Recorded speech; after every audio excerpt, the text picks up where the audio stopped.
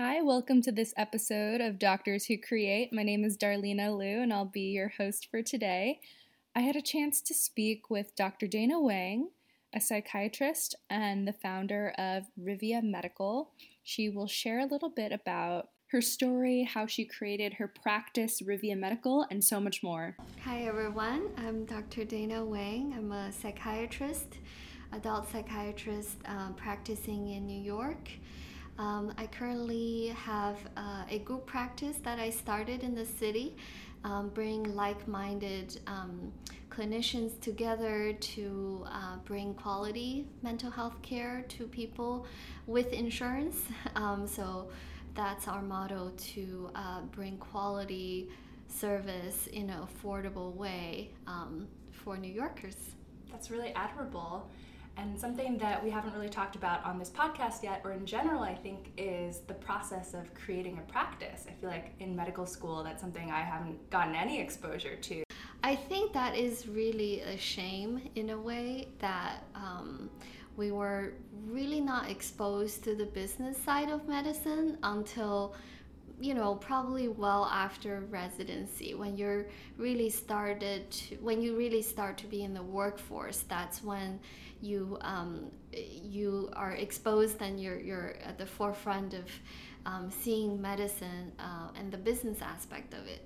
So I think it's actually a disadvantage for physicians, because we miss a lot of creative opportunities where we can have a real say in the care that we deliver and in the model that we want to create to deliver that care in the most efficient and quality way. And that was my experience. So like you, the business was never discussed in medical school, and really not at all in residency as well. But what I've witnessed is I saw a lot of inefficiency and a lot of kind of redundancy in medicine, and I was always puzzled by why that upper management in medicine are often not doctors.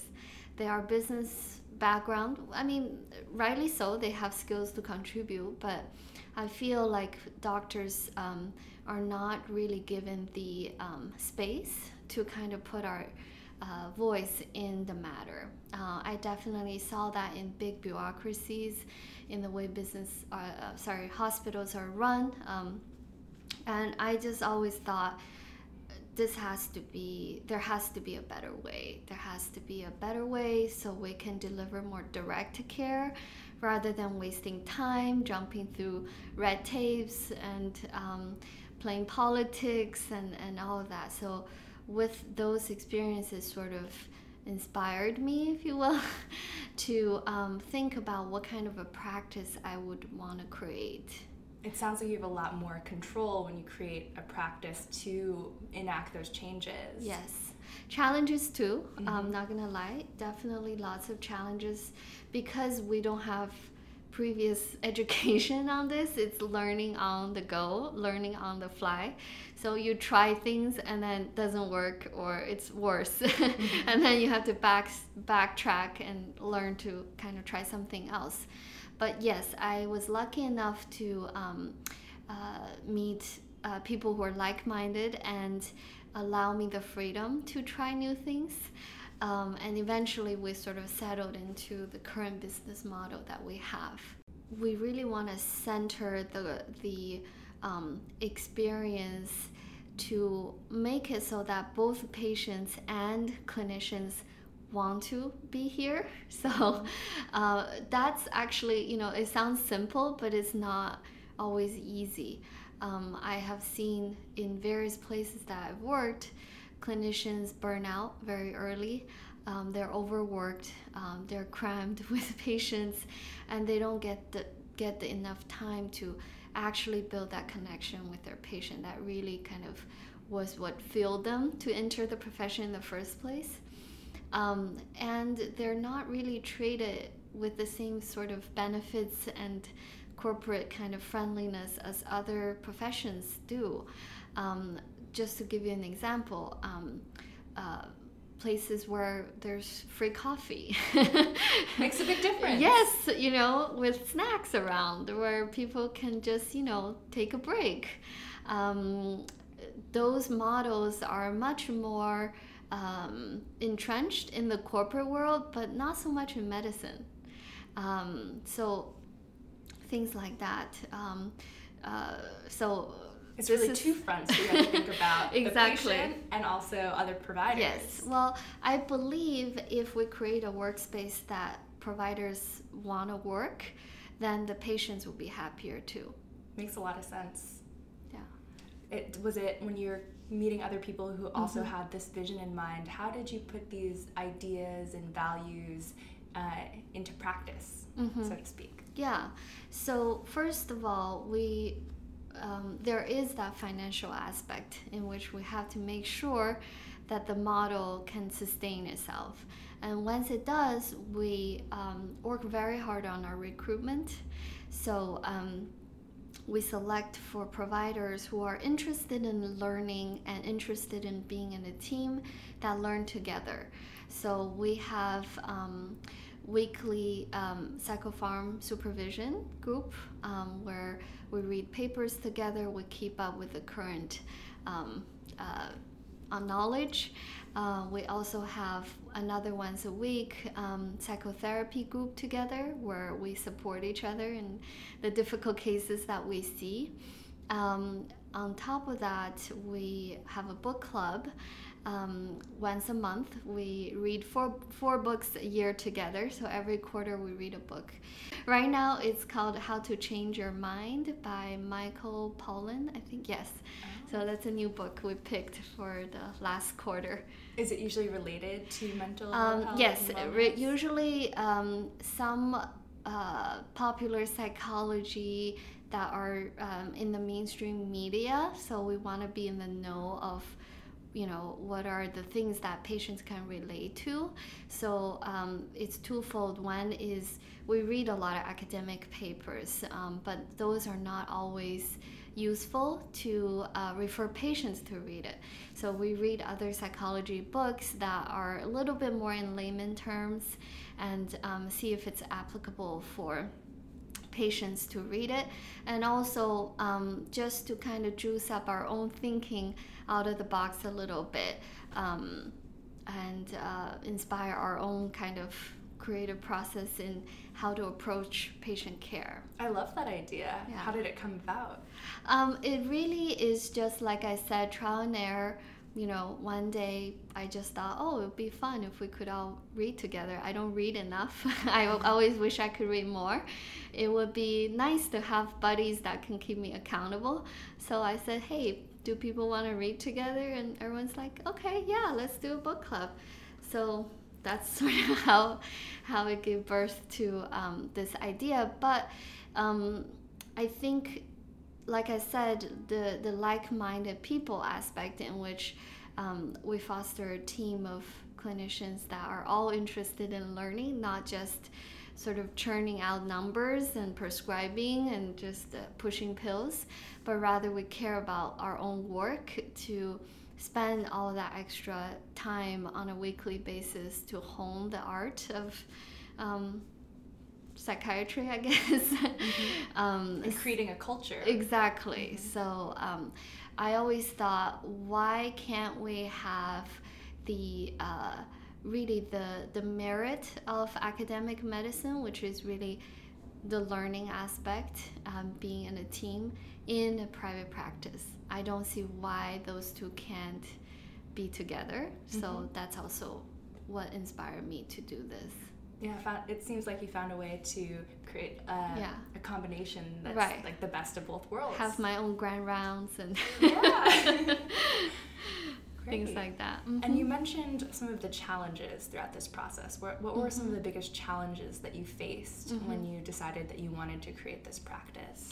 Yeah, so dealing with insurance companies is a daily battle, but it's a battle worth fighting for. Because I think actually most of the psychiatrists in New York don't take insurance, so we're quite unique in that sense. But we believe in it because ultimately it's the only way to really bring mental health to the mass. Um, Not everybody can afford out-of-pocket cost, at least not frequently. I can understand why some of my colleagues don't take insurance, just because of the amount of changes you have to keep up with, and the policies and the bureaucracies. It is easier to not take that. But right, so those are kind of some of the battles that come with experience. You have to learn to find ways to get claims processed and not denied, and what have you. Yeah. What was it like for you finishing residency in that? Did you immediately start working on creating Rivia? Yeah, I actually did. I guess it's a little bit unusual in that sense. Most people either do fellowship or work other jobs and then wait to build their own practice. So there are several reasons I started right away. One was that I had help, which is very lucky that I met my partner who was already in private practice for a few years, so he showed me the ropes and we decided to build a joint practice. So that was incredibly lucky, I think. Especially I was moving from Boston to New York.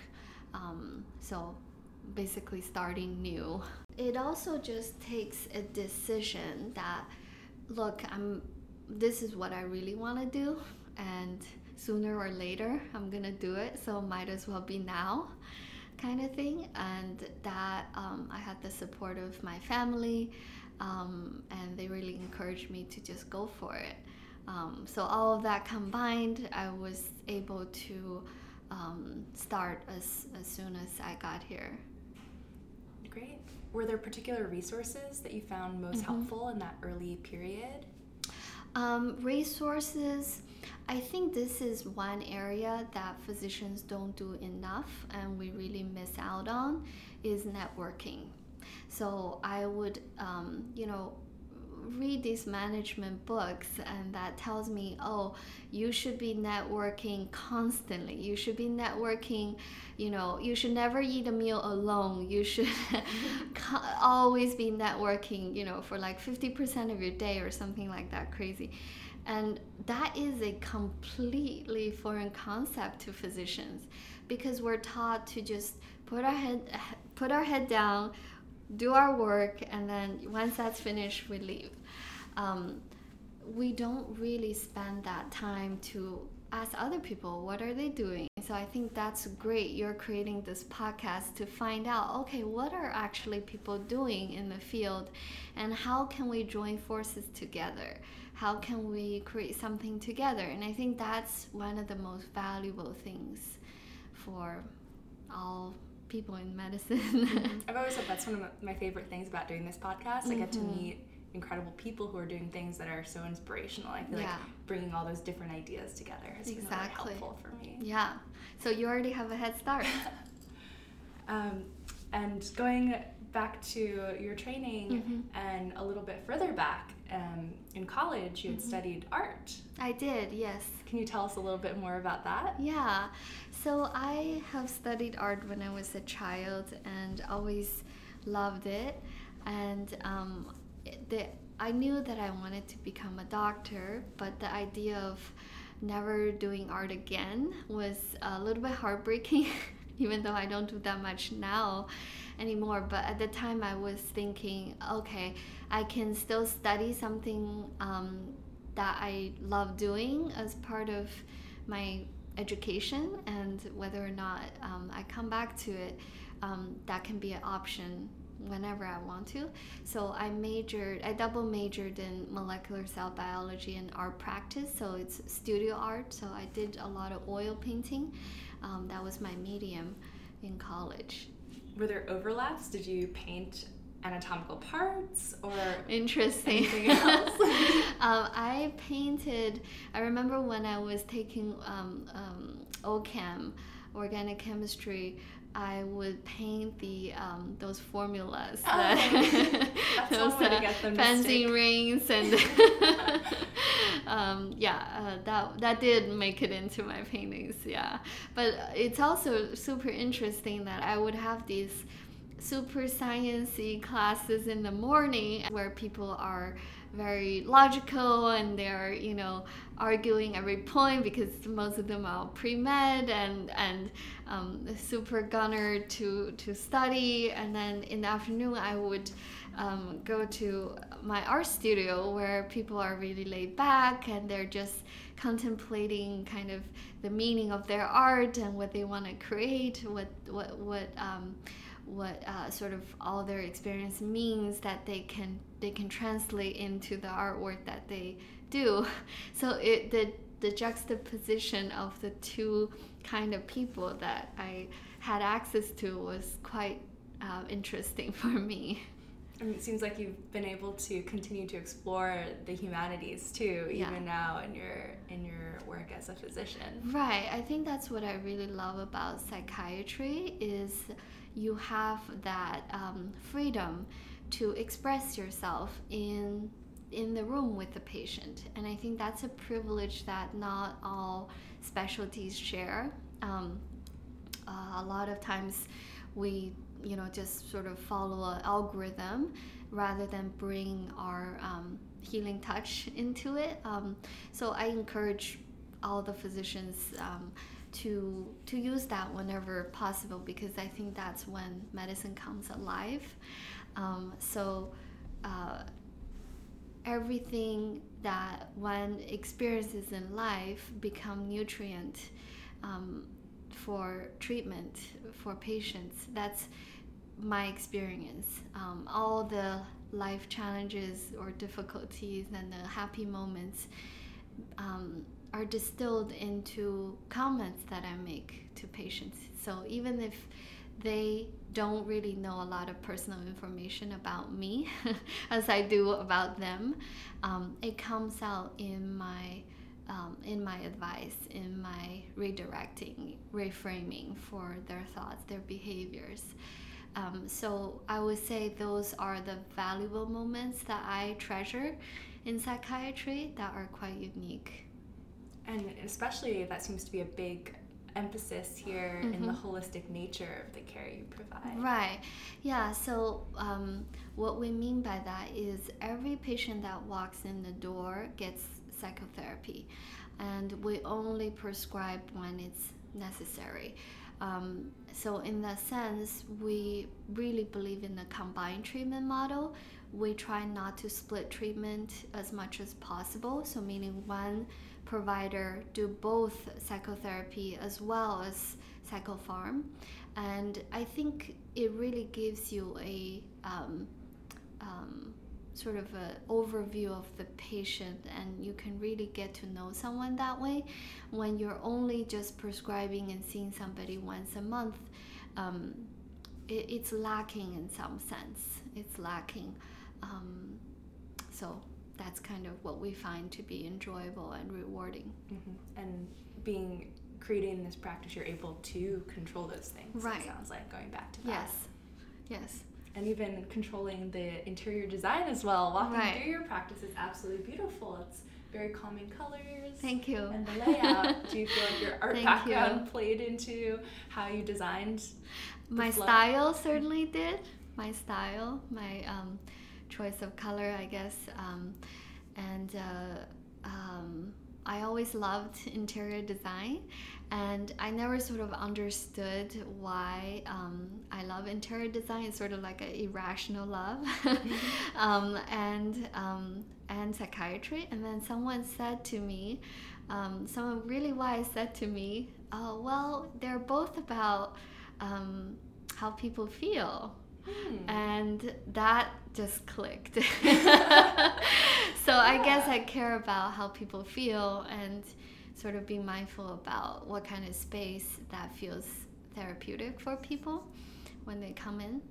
Again, both for clinicians and for patients. Wow, great. Yeah. And I think you definitely succeeded in that end in Thank creating you. that therapeutic It's space. an ongoing challenge. But I wouldn't say we have arrived, but I think it's worth doing. Mm-hmm. Always improving and always changing to be better. Definitely. It sounds like. Definitely. Thank you so much for taking the time to speak with us and share your wisdom. Are there any parting last words that you have for our listeners who might be thinking about maybe creating their own practice in the future? Yeah, I think depending on where they are in their life, I always just want to encourage people to do what they love. So whether that is a specialty that really speaks to them, or it doesn't have to be creating their own practice. It could be joining a practice that they just feel good about, or entering management care where they feel like that's where they can make a difference. It doesn't really matter, but more so just whatever they feel speak to them, that is something they want to do right now. Then it's worth doing, because I really think when all of us follow our hearts like that, we actually make bigger impact, rather than doing things we're supposed to do or supposed to love or supposed to, that is somehow, we should follow this formula in some ways. I find that to not always as fruitful as people sort of imagine it to be. So the importance of kind of finding that right fit and that as a very personal, individualized. Right, exactly. And don't be afraid. Great. Well, those are great words to end on. Thank you again. Thank you. And that's all we got for this episode of Doctors Who Create. Hope you enjoyed it. If you like what you're hearing, don't forget to subscribe, tell a friend, leave a review. We would love to hear from you. And if you have any questions, comments, or concerns, you can email us at doctorswhocreate@gmail.com. Or tweet us at doctorscreate. Or check out our website, doctorswhocreate.com, to listen to our podcast episodes and also to check out other articles and profiles of physicians who are creative. Intro music brought to you by the band Night Float.